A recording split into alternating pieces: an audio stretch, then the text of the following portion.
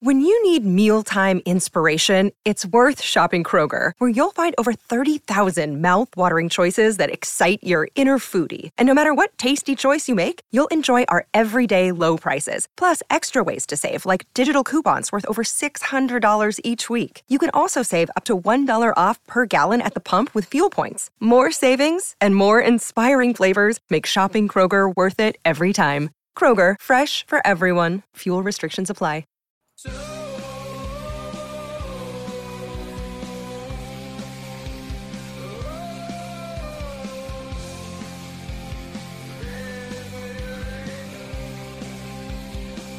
Okay.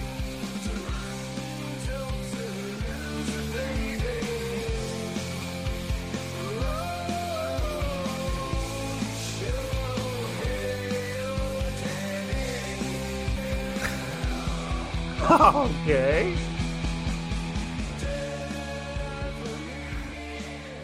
Yeah, there you go. That's our friends Pearl Jam coming at you live. I don't know if you caught any of those lyrics, but it sure was Toronto's losers, baby. Shohei Ohtani. And he did say Ohtani in the version. Wow. Heard there. Yeah. Okay. Thanks, Andy. I didn't catch any of the lyrics. Couldn't make them out. Yeah, Pearl Jam, it's a marble mouth situation. Eddie Vedder, he's getting a little older. He's not enunciating like he used to. But we called him in for this, and he did us a big fave. Thanks so much, Eddie. I have seen Pearl Jam live. Really? And he brought out Neil Young. It's pretty cool. Like out of his pocket. Yep. Here he is. Yeah. Neil Young. Neil Young was hiding under the stage. And they did a very long but cool guitar riff. Yeah. So just one riff, eh? Just one riff. Yeah. But it was long. Yeah, it's super long. 20 minutes long. No, it was a day long. Oh, wow. Yeah. You got him on a good night then. Guinness Book, baby. Shout out Pearl Jam, Neil Young. Shout out. Yep. Friends of the show. Friends of the show. Yeah, always. This is the Confederacy of Dunks. I'm your host, Freddie Rivas, and with my producer and co-host, Andy Hull, and very special guests, accomplished, incredible actor, and basketball savant as well, Matthew Brown. What's up? How you doing? I'm good. Appreciate you. Thanks for the nice intro. Idiot savant, maybe, but we'll see by the end of the show. Sure. Hey, any savant. I'll take any savant. I think we'll start with Raptors, move on to some NBA, and then we'll mess around, play a little casting game.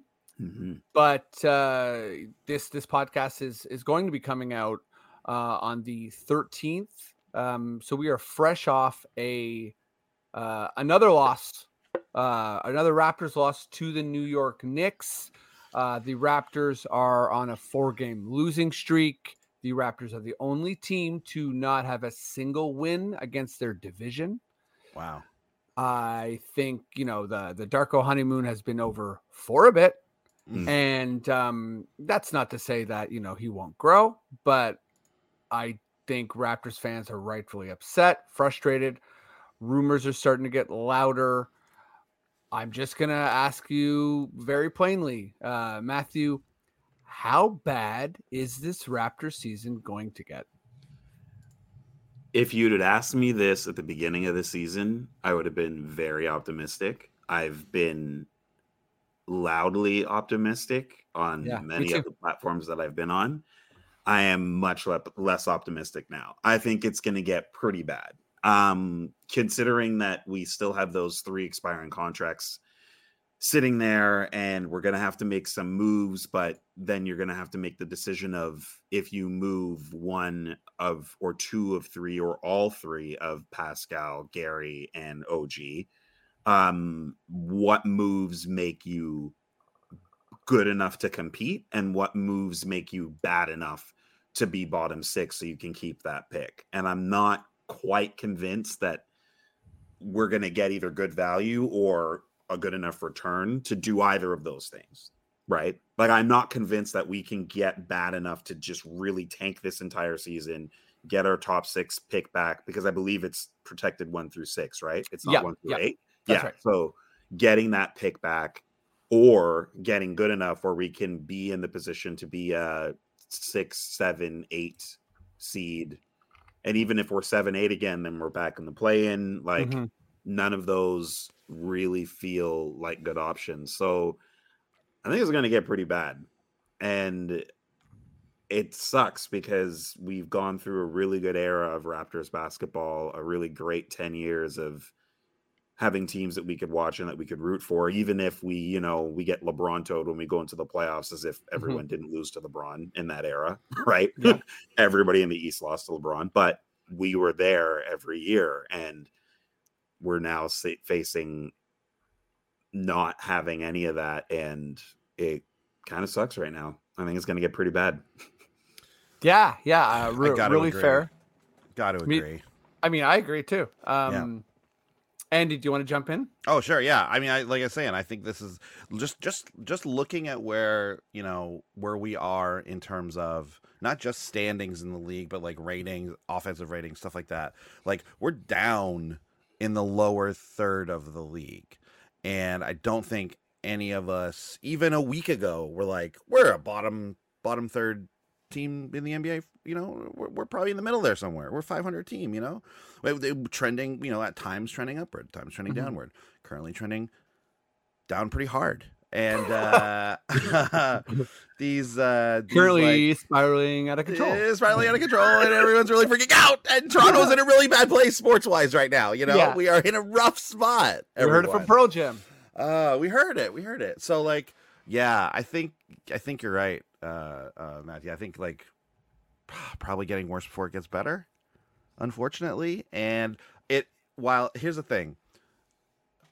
Beginning of the season, I think the Raptors were like, the odds makers had them at like 36 or 38 wins or something like that on the season. And I remember listening to the radio and everyone's like, what are you talking about? Like, this is easily a 40 win team. Like, we're going to be higher than that, even probably 40, 2, 3, whatever. And now I'm like, they were right. They were right the whole time. It's like the time when the Toronto Maple Leafs got Eric Lindros and everyone was like, this guy's going to score 2 goals. And we were like, he's on pace to score 50. And then he certainly did score exactly like whatever is 8 goals or something. It's like they somehow knew, and they knew with this Raptor team as well. And they saw it. So it's almost as if they're experts in their field. Those Vegas bastards. Yeah, again. I also agree, right? So I think there's so much that can happen with this team, and part of my analysis of this team in the past little while, and by a little while I mean a couple of years, is that post like kind of Tampa, let's say, I don't really think there's been a Band-Aid option for this team. Don't really think that in Scotty's first year, you were able to sort of say, this is exactly what I expect of Scotty. And I think even the Scotty stands, the people who are really, super high on him, I don't even think they could say that, well, year 3, he's going to make like a historic level jump from 3. So there's just been so much that's been unpredictable about this team. And I think the fan frustration is real and fair when you look at the things that are predictable, like spacing, right? So that is sort of driven fans to this point of like, I'm deeply frustrated watching the same broken product. And it's I think it has to get worse before it gets better. But as you were talking, Matthew, I was just looking at, for the people who are really sort of furious and focused on the Poeltl trade as being this kind of fruitless endeavor, this is their worst nightmare playing out, right? So currently the Raptors owe their pick to San Antonio, and that pick is 9th overall. Yikes. And I'm obviously we don't know the players, but Wooga Poplar is the name slated there. He's playing in Miami right now. He's a shooting guard. Great name. So this is a bad case scenario. If that pick was, slated around like 1920, you're kind of like, well, we got Pirtle, right? For $20 million, you know, he's a good center. He has limitations, blah, blah, blah. But we have this guy that's a good, decent, starter level player. And, we gave up a pick that, the odds are that, a pick that's higher than 18 is going to have a tough time cracking an NBA roster. That's just sort of the stats on that. It's different for a guy that's in the top 10. So I'm with you. I think it's going to get worse before it gets better. I think the returns on the players, we'll have to see how it plays out. Right. And I think the patience of this team, the patience of the fan base, the patience of Darko, all these things are being tested, and we're sort of in this stretch similar to last year, right? We had those back-to-back losses to Orlando, and the team kind of broke and then sort of salvaged a 500 season, but it seems like that's not on the table for this year. Like salvaging a 500 season is not something that's going to be tenable for anybody with the main theme of these 3 unrestricted free agents. Exactly that, right? Given the free agents that are sitting there, it was easier to be patient last year and just sit and see where things go. And that's also just part of the frustration is for me when I look at the team and I say, suppose we trade 2 of those 3 and we lose, like, I think OG is one of the reasons why our defense is even average. Like when it's great because of him, and when it's horrible, it's average because of him. It would be like way worse without him. So watching we're him 18th right now, by the way. Right. So watching him go to another team and watching, let's say him and Pascal go somewhere else, and now you're left with Gary, whatever we get back from that, and it somehow turns into Scotty gets more room. There's now spacing. The Raptors are decent, but because of the bad start and because of everything that's there, we're still in the same position we were last year. I don't think fans are going to be super happy with what that looks like unless you find a shooting revelation somewhere else or from within, right? That when more spacing opens up because you get rid of some guys, that all of a sudden Malachi Flynn turns into Drew League Flynn, and he starts hitting like threes from left, right, and center. But the notion that can happen seems pretty far right now. And I got to trust, which has always been my thing, to trust management to recognize the situation on the table, to trust Masai and Bobby and be like, okay, last year we gave you the pass to let this thing go and see where it ended up. This year, I think you got to recognize we don't have time and make some kind of move so I can see what that looks like. Right. Yeah. This is now where it's y'all got to earn your money now. Right. Yeah. Yeah. Well said. Right. And I think, you have a lot of frustrated fans who I've always felt like they have this like unfair contextualization of the situation, which is I'm going to ignore everything that led to the championship.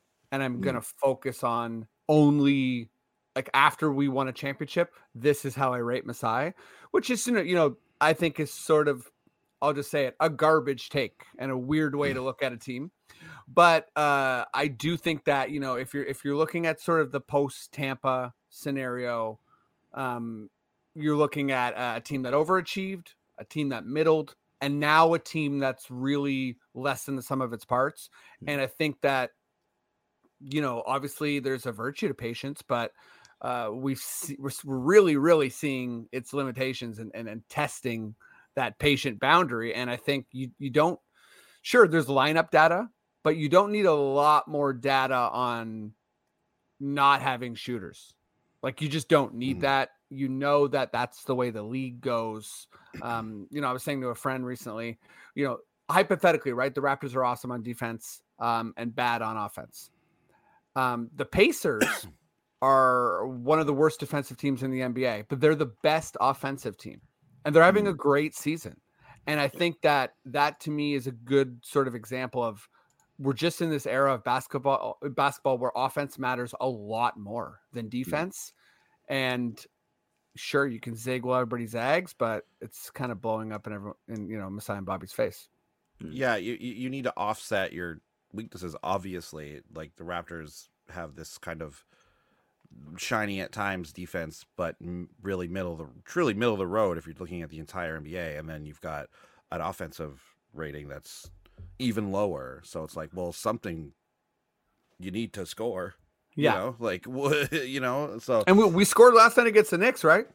And we couldn't stop anybody. So exactly. At key stops at key times in the game, which is just things that's been the most infuriating thing, because it's a constant. It's like, okay, you get it to 2, you got to get a bucket, and then it's a turnover. Or last night there was one where it was like fast break. We're bringing up court. Somebody drives directly to the bucket, but the other 2 players stand right beside them. Equals a turnover because no one goes to the 3 because no one's trusted to shoot the 3. And then New York comes back down, almost the same scenario, and somebody pops a 3. I remember, it was Barrett who hit the 3. I think, and then I think the fast break. I'm not sure if it was Malachi, but it was definitely Precious and Boucher. Yeah, and I think it was those 3 players. And then no one felt comfortable finishing, and they tried sort of like an ugly interior pass, and it was a not good turnover. Like, it would have been better even if they just held the ball and just sort of set up. And then of course it goes the other end for a 3, and you could just. It was one of those sort of those commentator moments where it's Jack's like, they lose 2 and they get 3. That's a 5-point swing sort of thing. And you could feel there's a big momentum play, right? Okay, let's sort of move on to some more Raptors stuff. And I think this is sort of where a lot of fans have been for a long time. And I think I referenced the lineup data, and with this team, you could see the 3-headed monster if there was a supporting cast. Mm-hmm. Now, as you said, Matthew, time might be up, and we might not be able to actually see this, but let's explore a hypothetical here, right? So, in a world where they were able to retain these players, which is seeming very unlikely, but in a world where they were, you have OG, Pascal, Scotty, these 3 two-way big wings. We know Poeltl and Schroeder. I think we have a lot of data here that the 5-some is really not working, right? They obviously we're coming off that New York game, but rough start again. But then, even as Darko brings them all back in, they kind of lose momentum, right? The momentum that the Raptors had gained was lost by those 5 players playing together. So let's imagine anywhere in the league who are, starter level players. Because it's easy to say, well, if you had Halliburton and Jokic, I think it would be great. It's like, okay, well, yeah, that'd be nice. But yeah, exactly. Let's say starter level players. I'll go to you first, Matthew. Who are you going to replace Schroeder with? Who are you going to replace Poeltl with to fit this team? I went actually a little bit more. In my initial in digging for this, I went a little bit more crazy as if we were losing one of them and replacing someone for the big 3. However, I will give you one person that I've definitely circled that I would love to add to this team. And I've been told from the media that he's untouchable and it wouldn't require losing one of these 3, or it might not, which is Caruso. Yeah. Like, I would love, that line from that movie Kick-Ass. He's like, God, I wish I had a son like you. Right when he's about to, I watched Caruso and I'm like, oh man, I wish. Why? Because it's just, I feel like there's a lack of, it's not necessarily a lack of leadership, but it's that calming, settle down energy that I think the Raptors lose in key moments. And he is that type of player to have that while also bringing a lot of energy, a great basketball mind. Like, that's a player that I would add that to this trio. And I think you got a little something. Though I don't think the Chicago Bulls are giving him up. I've been told. I mean, untouchable. We're deep into imagination zone here, right? Like, I think you know, whoever we are talking about is probably loved by their team. So we're just sort of, you know, imagining good things. Andy, do you have a guy? Yeah, like, I mean, what are we looking for here, right? Like, I think like you're probably looking for like just a classic, you know, facilitator to help Scotty. You know, Pascal's going to be one of probably your main guy to go to. So you're looking for somebody who can pass really well, obviously. And I mean, there's a ton of great assist guys at point guard in the league, obviously. But I mean, take a look at some of these more, honestly, take a look at a little bit more of the more realistic options. And it gets kind of interesting. I mean, right, like staring at it right away, you see like there's Schroeder, and then slightly above it, Fred VanVleet. There he is. Oh, Fred. Oh, the guy we had. Yeah. Seems to be doing better in exactly the categories we would like. You know, so there's that, which hurts. But you know, look up a little bit more. You know, honestly, like Mike Conley over in Minnesota. I mean, again, we're looking for more realistic here, veteran presence. You know, it's not completely unrealistic, obviously, but it's, you know, just upgrading. Yeah, Mike Conley's good. Conley's fine. You know, I'm not like sort of pick for this. If you want to go deep imagination zone, and we're trying to avoiding all-stars. I mean, like, I don't know. I mean, maybe it's not that deep, but like Brogdon, someone like that. Like maybe that's a little more of a realistic option. I've thought about Brogdon as well. You know, he I think could be in the more realistic territory. Yeah, same. Yeah. Because I feel like Portland obviously is going to sort of continue spinning assets. And you know, you would imagine that Brogdon's not a part of the long-term plan. So, Brogdon I think is a really very realistic guy. You know, but you know, then it's like, are you giving up more picks? I think, but anyways, let's stay away from the realistic stuff. Yeah, we don't have to worry about the actual consequences or how we get them. Let's just think about the player and how they would fit, right? You know, Yeah. So a guy I think we're all kind of starting with the guard here. Mine was, and I think he might have been a one-time All-Star, so maybe I'm cheating here. But is D'Angelo Russell? I think that he's just like thinking about someone who will just launch from three. And you know, he's like, I'm just looking at the 3-pointers made, and you know, he's a top 30 guy on the season as far as 3-pointers made on the year. So yeah, I'm sure he is, you know, rough in a lot of categories, but just having someone that can hit more threes than Schroeder, I think would be a big help. I'm sort of, you know, in the camp where since we lost Fred, I would like to see, you know, Scotty and Pascal just handle the ball more. If there's some scenarios where they have a tough time bringing it up, I don't care. You know, I don't want to see, and I like Schroeder, but I don't want to see him dribble the ball a ton. And then, you know, he's sort of settled. He had a hot start, but he's kind of settled to where he is, you know, as a 3-point shooter in his career, which is not awful, but it's not great, right? Okay, what about bigs? What about a Pirtle replacement? Is there anyone that jumps out to you guys? I think look at Team Canada. We got a guy right here, Olynyk. Let's bring him in.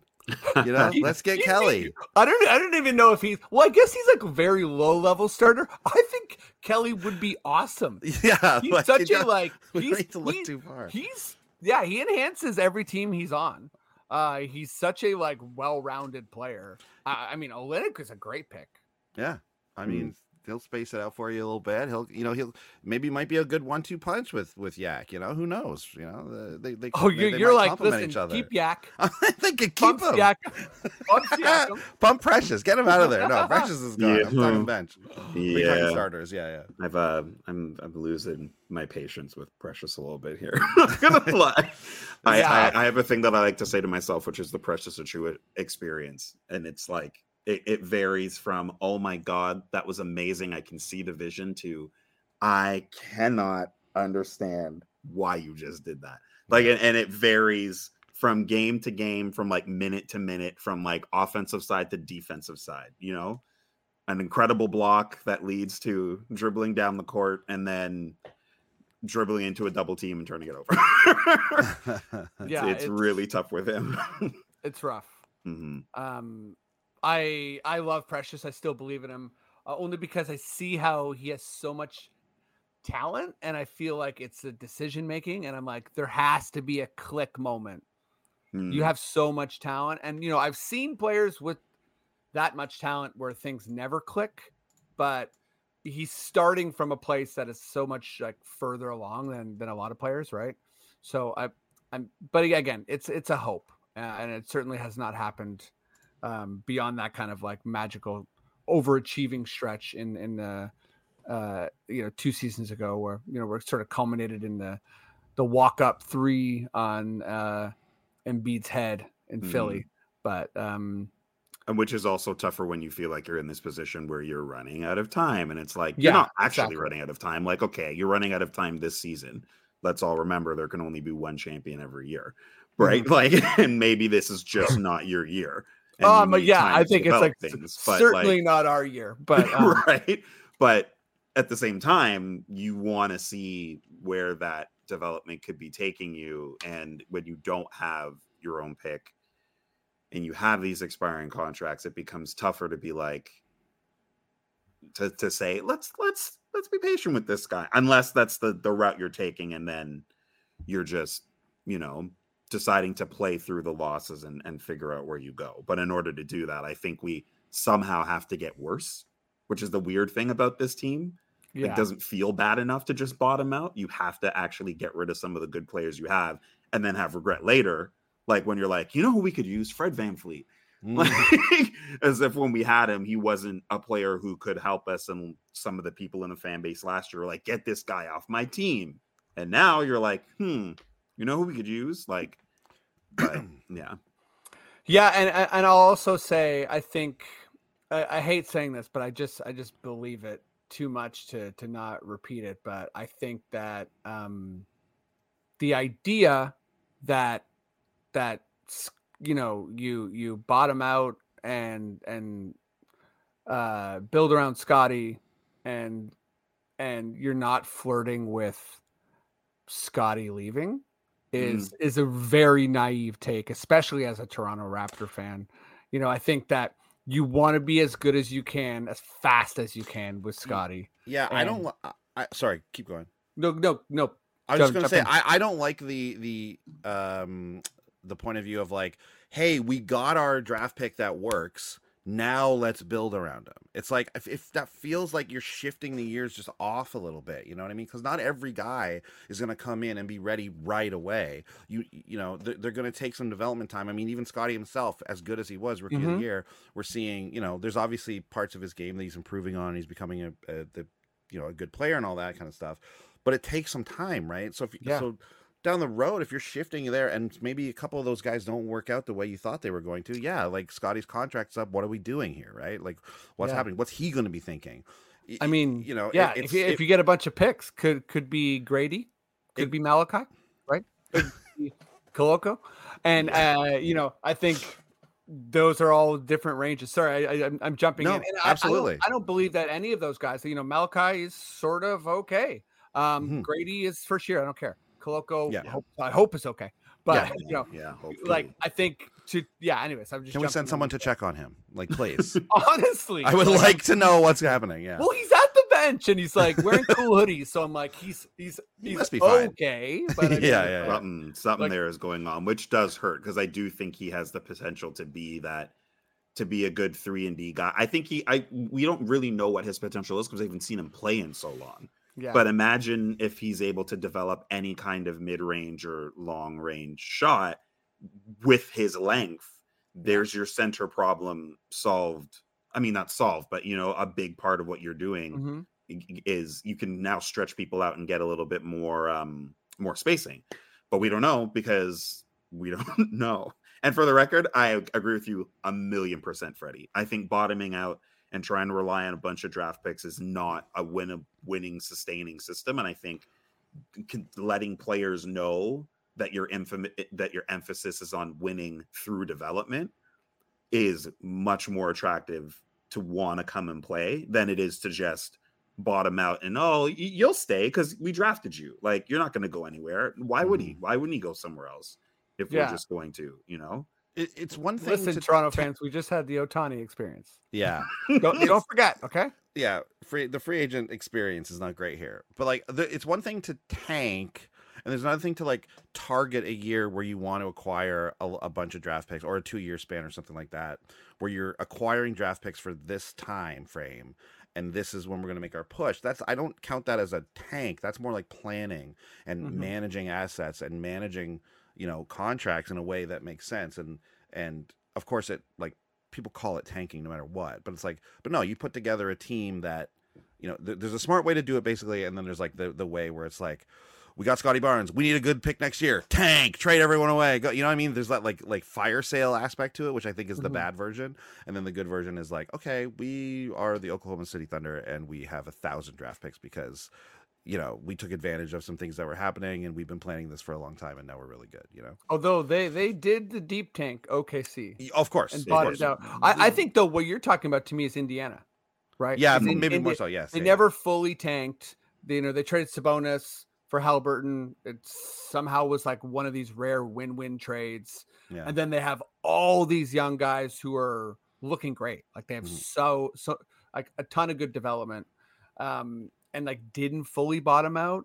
That was kind of Utah last year, but Utah looks worse. I think you can bottom out without tanking. You know what I mean? Like you can just be the worst team in the league without trying to be, as sad as that is. But that can be like, hey, we're not going to be, we're in development. Whereas like tanking to me says like, I'm trying to get this player in the draft. Like, right. I'm doing this as a strategy to get this one guy, or maybe there's like 2 guys, who you're happy to get or whatever. But like, whereas just being the worst team during a span of knowing you need to load up draft picks and you need to load up young players is like, to me, that's not really tanking. That's like, you're just bad. Yeah. Just to sort of like circle back, I don't know if we picked bigs, but I don't think you did. I picked Kelly, but I also want to put out Al Horford. Let's go. Okay. yeah. Al Horford. Sure. Honestly, Horford, you're about to maybe finally win a championship, and that's all you really want. Yeah. Why don't you come over to Toronto? My guy he's young, and I think fits into the timeline thing. And I love saying his nickname, Beef Stew. Isaiah Stewart, Detroit. Yeah. They have about 200 centers. So I think they'd be willing to part with one potentially. He can shoot the 3. He's not amazing, but he can shoot the 3. Does shoot the 3. He's shooting 37%. It's according to this. Making 4, attempting 4 a game. That's pretty good. And like as bad as Pascal's been from the 3, there's a difference between being bad at 3 and simply not taking 3s, which is what Pirtle does. Yes. Right.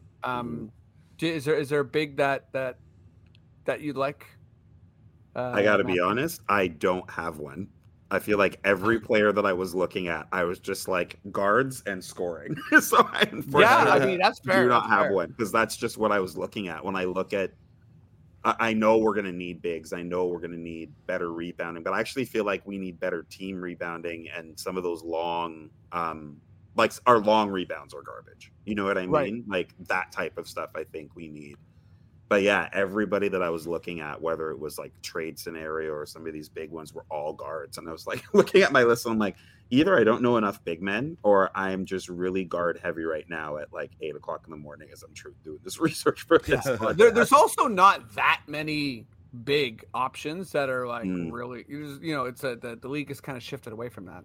Especially when you're talking about ones that could shoot. Like I'd love Jonas back, but how's Jonas is shooting? You know what I mean? Like, that's not really gonna 2-3 attempts per game, 35%. Right. So not really moving the needle. It's okay. Yeah, it's okay, but yeah, exactly. I just want Jonas back because I like Jonas, and I've always loved him. I mean, I'd love to see the slowest pump fake in the world again. Okay, let's. I think we sort of are flirting with this idea, so let's move over to some NBA talk. This is what I think some fans want, which is the deep tank. So we're gonna bring up Detroit. who now has 20 losses in a row.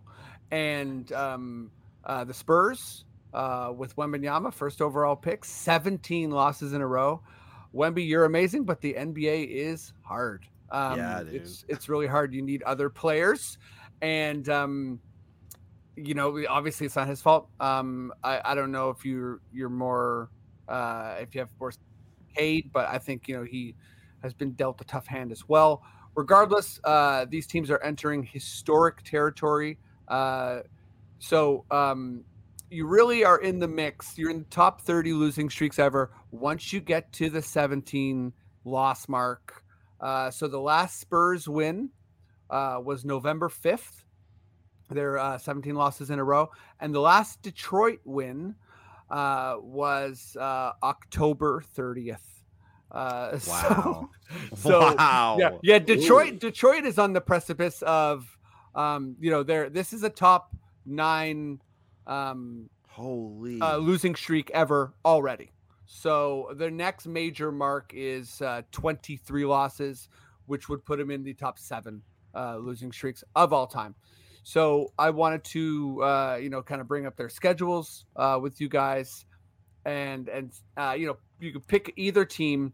When is their next win? What is there a game? Is there a number that I'll go? Yeah, whoever wants to go first. Okay, I see that the Pistons are playing the Jazz on the 21st of December. Mm-hmm. That seems like a winnable game for them. I think in between there, they've got some better teams. It's like Philly, Bucks. Bucks, yeah. So I don't see that happening. The Spurs are playing. They have Lakers twice in a row, 13th, 15th. They got the Pelicans on the 17th. Who are sort of trending up. They are. They're playing well. So, maybe they got the Bucks, and then they have the Bulls on the 21st. The Bulls. As well. I was like, I think. But they could get this. They could get their first win on the same night. Is what I'm saying. Right? Yeah. That's like the 21st could be this historic day. And it's the shortest day of the year. So what I mean. So who would have? So if they all lost, up to that point. So San Antonio has 3 wins on the season. Detroit only has 2. Yeah. So that'd be 1, 2, 3, 4 more losses for San Antonio, and I think which will 3 put more them losses in the historic territory as well. 3 more losses for the Pistons if they do that. 3 more losses for the Pistons, and that's basically the main conversation of the NBA. Like that's going to take over the fun stuff, and people are going to be like, "Get your popcorn out. This team's about to lose." They play the Hawks on the 18th. The Hawks, yeah. They can beat the Hawks. And I hate to say it, it's like, but if the Raptors were somewhere in this, like, that's winnable. Complete wild card. That's a winnable game. That's a winnable game for them. No question. We barely beat the Spurs, right? I was going to say we did. We had a tough time against the Spurs, and we were feeling great about that when we beat the Spurs. OG shuts down Wembanyama. We're just like, Raptors are here, baby. Well, that was when I think that was like, it was like 2 things were happening at the same time. One was nobody can stop Wembanyama, which now we've learned so many people can stop Wembanyama. Yeah, quite stoppable. Stop the Spurs. And also at that time, it was kind of like, it was this like incredible comeback. And now it's like, we're actually, that win is more of a footnote for Spurs fans, where if this does get to more historic territory, they're going to look at that game. And they'd be like, that was the game we almost won, Yes. I think I also saw that the Raptors and the Pistons, when I was looking at their schedule, have a game coming up. But so, the Raptors are. I really hope that that's not the one. Like, if they make history and they break it playing us, like, that'll be the one where it's like, okay, we're trading everyone. Yeah. This is it. They just lowered Dwayne Casey from the Raptors. He comes in like Sting, you know what I mean? Like, oh my God, Casey! Oh God, he's got a baseball bat and a trench coat and everything. Why does he have a bat? Oh my God, Ohtani on it. Dwayne Casey's gone nuts. Yeah, Casey hit Darko with the bat. This is serious. Rips off his thing. He's got. I think it's going to be the Spurs getting their win first, but I think so. I don't know. And I mean, look, both of those franchises will probably feel however they're feeling about their future because they got their guys. But as you said, Freddie, like not necessarily the cautionary tale, but one of those ones to look at where you're like, oh, so you got your guy. Now you're going to be great, right? Like the road to rebuilding is long, man. Yeah. It's not. I mean, if you're Spurs are like, we're amazing. We've done this. We're patient. If you're the Pistons, you're like, our whole team's filled with like top picks. So life just sucks, actually. Yeah. Yeah. And that's no knock on, like, Wemby's going to be great. Wemby's going to be great. They're going to. Oh my God. And I think Cade's great. And I think Cade's great as well, too. Yeah. Yeah. These guys will figure it out. It's three young teams, obviously. Yeah, definitely not those particular players. Okay, let's move on to the in-season tournament, which I think by all accounts was a success. I saw I brought up D'Angelo Russell earlier, and I definitely thought that there was a bigger potential for this. But they asked D'Angelo Russell, like, $500,000. What are you going to do with this money? And he was like, that's 2 vacations for me, which is an insane thing to say. 2 vacations. Like 2 vacations. It's like, I don't even know like what's happening there. But I thought there was a chance, and I brought this up a bunch, but I covered the WNBA, and I think the WNBA had a tough time marketing, has a tough time marketing in general, but really had a tough time marketing the Commissioner's Cup, which is the in-season tournament, which will be on year 3 in the next W season. But they would ask players, sort of like, oh, what do you think about the in-season tournament? And often there'd be a tone of like, I didn't realize that it was happening. And I thought that there was a big chance for this type of attitude, like, that we saw from Russell, and there wasn't. We talked about our last podcast, but like the marketing was on point. Like, oh, it was prop level, right? Like everyone was like, this is amazing, and only positivity with the in-season tournament. And I think that's a big part of its success. And also, could this be better for Adam Silver? You had this emerging superstar story with Halliburton in Indiana, and then you also have this veteran team with LeBron, like care so much about it. Like Anthony Davis, his intensity in that last game. This is such a perfect kind of crescendo of events for Adam Silver. So I'll just throw to this and jump in whoever's ready. But is there anything you change? What would you change? Just sort of ideas on in-season tournament. Okay, I have one thing that I would change.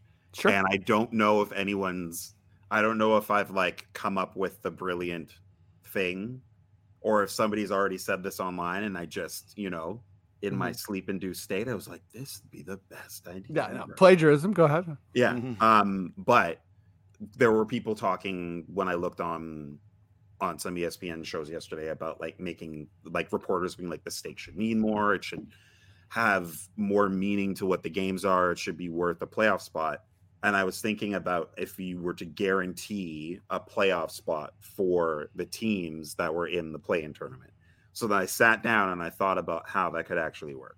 So it would be, this is my crazy idea for what the play-in tournament could be in future years. The 2 finalists for the play-in tournament are guaranteed to be, for the in-season tournament, are guaranteed a play-in game at the end of the season. Okay? The winner of the in-season tournament gets home court advantage for that play-in game. The loser only gets home court advantage if they're on the other conference. See what I'm saying? So let's just say the Raptors and the Pacers make it. The Raptors win the in-season tournament and the Pacers are the runner-up. Both of them now would play each other come that 1-game playoff. But if you're on the other side, then you automatically end up in the 7th seed. Okay? Right. If the in-season tournament finalists are both of the same conference, so I already said that. If either or both of the in-season tournament winners place higher than 7th, then the spot is deferred by record, meaning they just take whatever position they have 1 to 6, and whoever is in that place within the standings now gets into the in-season tournament. But it would make, gets into the playing game, but it would make the incentive be that regardless of your record, so you have an amazing start to the season, you win the in-season tournament, now you have a playing game to prove whether or not you are actually a playoff team and whether or not you should actually be there. The tricky part is watching somebody with like a 20-win record who just got really hot in the middle of the season all of a sudden find themselves in the conference final because they got hot at the right time. And yet at the same time, then it would make it important for players because they'd be like, I'm not letting this 20-win team beat me. Like, we're getting that. We're in the playoffs. We are a playoff team. And you would have to take it seriously because it has real stakes at the end of the season. I love this. So the only person that I actually heard say kind of guaranteed playoff spot is actually before this whole tournament started, Tyrese Halliburton was the person who said it. And I'm with you. You know, I like all the mechanics of that. I think it adds actual stakes because anything that's sort of like draft picks, it's like players don't care about future draft picks. No. You know, they care about that season. And I really think that, you know, you could even do something, you know, sort of like you're saying, like, let's say there's like one team, like you're guaranteed a play-in spot. It kind of just gets bumped down the line. So the Lakers win this year. They finish 5th seed. Well, it's not them. Yeah. Indiana they finish 6th. Well, it's not them either. And then you sort of just work it down the line where it's sort of like every aspect of this matters because eventually you're going to find this team. Well, it's like, well, this team made it to the quarterfinals and point differential, whatever, they get a chance because of how successful they were in this. So, yeah. And you still have to win during the playoffs, right? It's not that you get a free round. It's that now you have to, okay, you were great in that single-in tournament in the middle of the season. Great. Prove your worth again by beating this team in the play-in and then see how far you go. And then who's going to, it just feels like a harder thing to debate when people are like, I can't believe this under 500 team is in the NBA finals. Well, they won the games they needed to. Yeah. That's why they're there. You know what I mean? And the other thing I would do is I would shift it by a month because I think that the NBA might be afraid to go up against the NFL with their playoff schedule. Oh, they are kind of like they should. Like, I understand it, but I also think that if you have your product, like put belief in your product, because I feel like December's too soon. Like it just felt like it was too soon for me when they're talking about, oh, this is meant to beat the mid-season doldrums and like it should be something that keeps people interested. I'm like, the season just started. Like, I'm here. When I maybe start to lose a little interest is in January. So yeah, when teams lose hope. Right. And then if you use this format, you have the opportunity to regain hope because you're like, well, we haven't had a good start, but if we do this, we can find our way into the playing game, and you'll be talking all-star, right? So you'll have people like on all-star game watch getting more opportunities for players to get more opportunities to have people watch them and be like, this is why you should be an all-star. See what he did in the tournament in Vegas, and it's happening right close to when voting is happening for the all-star game. That's true. You know, I gotta say, like, with all the discussion that we've had on this show about the in-season tournament and all just in general, all basketball fans in general, I didn't know what the Raptors' record was like a couple games into it. I was like, do we have a shot still? Like, are we still in this? I know we lost one of the games. Like, did we lost 2?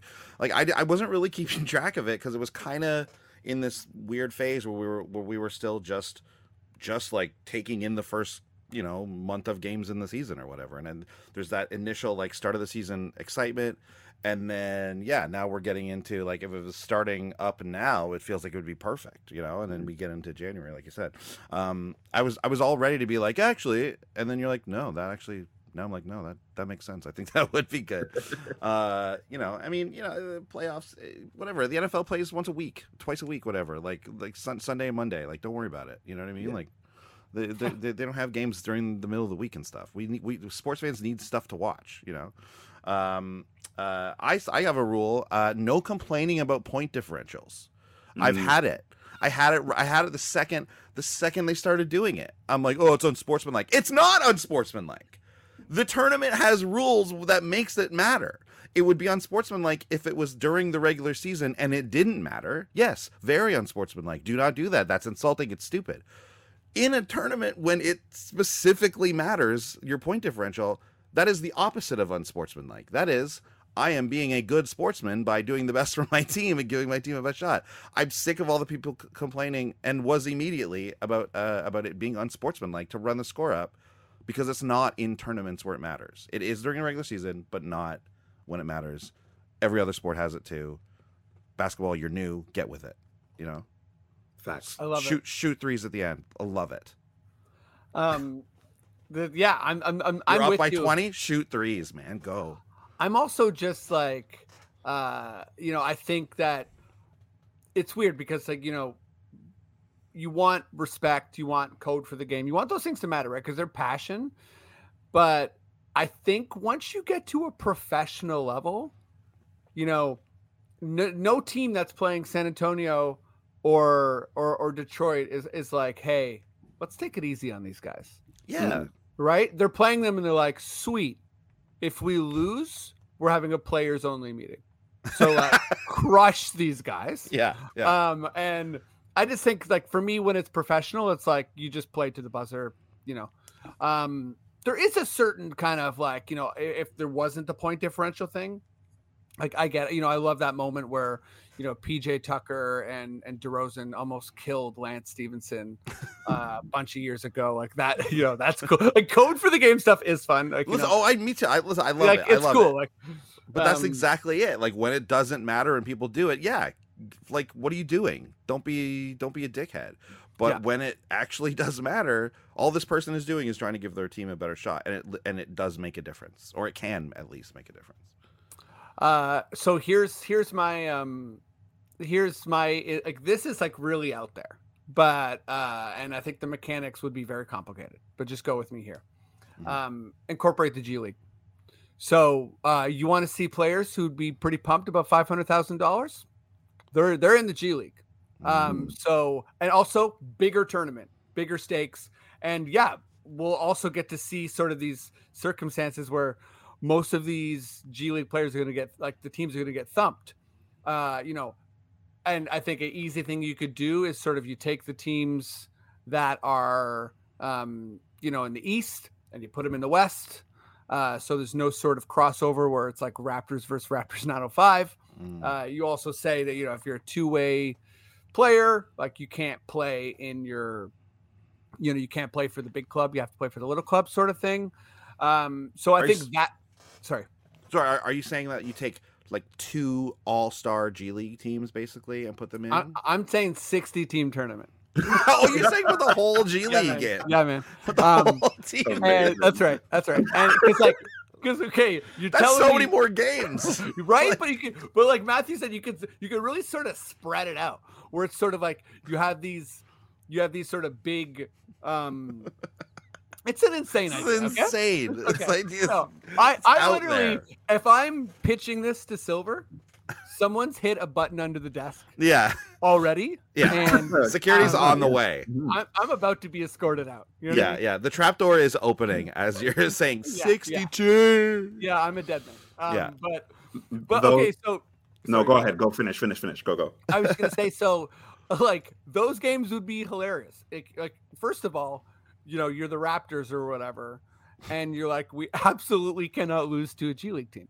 Yes. But also, like, you talk about these, like, relegation is never going to happen. But I think a big part of Adam Silver's, fascination and obsession with this tournament is that as the league grows, there's this sort of plurality to basketball where it's like it's becoming bigger in the globe, and, it's never going to be soccer.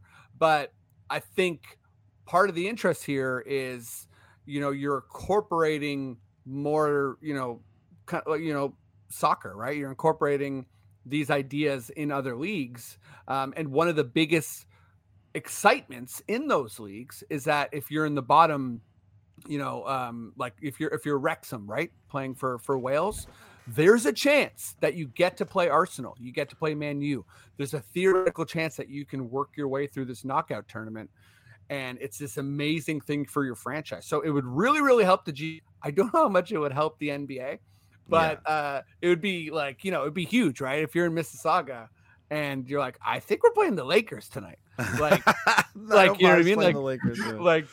This is why relegation would be so amazing and just be the funniest thing possible. Oh, because imagine like the Raptors being relegated, or like, I don't know, they're good right now, so it wouldn't happen like right now. But the New York Knicks being relegated to the G League and a G League team coming up because they beat them in the in-season tournament, that would just be entertainment for entertainment's sake, and I would.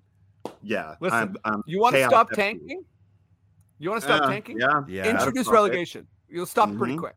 I'm not a huge fan of relegation, to be honest. I don't love it as, like, I think what it does to the franchises that get relegated sometimes is like you can't come back from it. Like it's like you just completely destroy franchises that way. And like you'll never see it in North American sports, I don't think. Just the way we have it all laid out, this is never going to happen. We don't have a sport that's singularly that popular. Yeah, exactly. That's exactly what it is. Because then there's like imagine the Raptors got relegated. Like they would, the fan base in Toronto is already like, hey, look, way better than where we were from a bunch of years ago, obviously. But like, this is a hockey city. It's impossible to get anyone to pay attention to any other sport. Forget about if now the Raptors are in the G League. Like it's over. And the Scarborough Stars. Yeah, exactly. Let's bring in the Stevie O, man. The Scarborough Stars.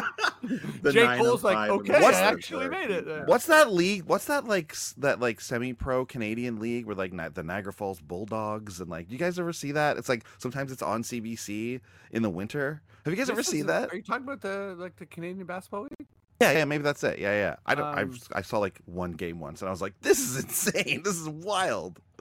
Niagara Falls Bulldogs. I don't know if that's the actual name of the team. That's like the type of names you're looking at. That's Ice Dogs.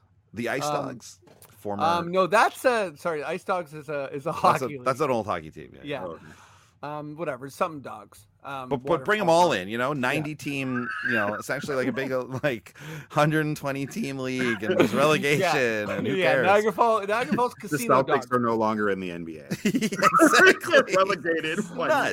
Okay, even if you're not doing that, I think my sort of backup G League thing is, again, you're looking for all these ways to showcase the G League, but like, what if the G League is also having an in-season tournament, and that's like the sort of like undercard for the in-season tournament. So you bring those 4 teams to Vegas, and then that's like the warm-up game, right? So it's like, there's no games on the day. It's just like, that Saturday night Lakers Pacers game. What if there's like, it was an earlier game? That's the 2 G League teams.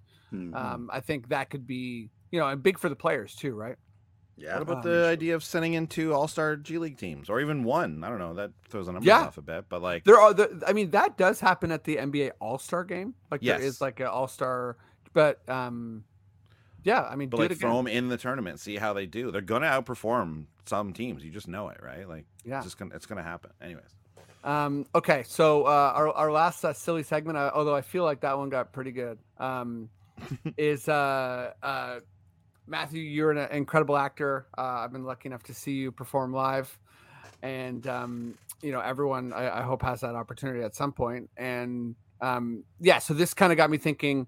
I wanted to recast something with you, Andy. I know it has a deep reference base as well, so we're gonna go with Frasier, and I want to recast Frasier with some NBA players, NBA personalities. Could be current, could be old. I brought up I think I sent you guys the Wikipedia or the Google search of the main Frasier characters. So does anyone have a sort of jump out character? Someone who could replace one of the main characters? I mean, at this point, or side characters. Is it like LeBron is Frasier? Like, is he the main character of the NBA? Like, again now? Like, can we say that again now, or is there? Do we feel there's a different main character? You know I mean? Yeah, I think like LeBron tournament win. He just seems too cool to be Frazier, but he's like, he's been around. He was in the previous version of the league. Frazier. Yeah, he's got the Kelsey longevity. Yeah, exactly. Like Frazier was, that character was on Cheers. It seems like LeBron has moved from this version of the league that we knew before to now been relevant the whole time. Obviously the up there with the greatest, if not the actual greatest. But I don't know if Frazier's the greatest. Yeah, exactly. Television character of all time. But he's honestly, he's sitcom wise, he's up there, man. But Cheers. But he's not quite like GOAT territory. That's sort of like who's someone who's a bit more. It's like who's the main character? Who's got that like I'm the main character? Like this guy walks in the. Frazier has to be someone who's a bit like, there's like a pompousness, and he gets embarrassed. Like LeBron sort of has this way of dodging embarrassment, See, I was going to say Jokic, but Jokic only because he doesn't have enough. It wouldn't be Jokic because he doesn't have enough. Frazier doesn't have enough. I don't want to be here energy. Yeah, Jokic exactly. has a little bit of that. Jokic is like the dog. Jokic is Eddie. Jokic is Eddie. Yes, Jokic is absolutely Eddie. Just judging the hell out of everybody. Jokic Frazier could be good if you're like, you have to wear the same size clothes that Kelsey Grammer wore. Yeah. But yeah, Frazier always cares too much about stuff, right? Like that's his thing. He's intense about everything. Like there's an opera dinner thing he has to go to. It's like, oh, how will I ever, I must wear my finest tuxedo, Niles. Yeah, Kevin Garnett. Oh, okay. Yeah, no, but that's too angry. That's just like, yeah. Kevin Garnett, like is Shea Gillis. Shea? Is he too charismatic? He's pretty cool. Yeah. Shea. I was gonna say if KG is Frazier, is Paul Pierce Niles? Like that doesn't work. That doesn't feel like that works to me. Well, I think Martin Crane for me jumped out as Jeff Van Gundy.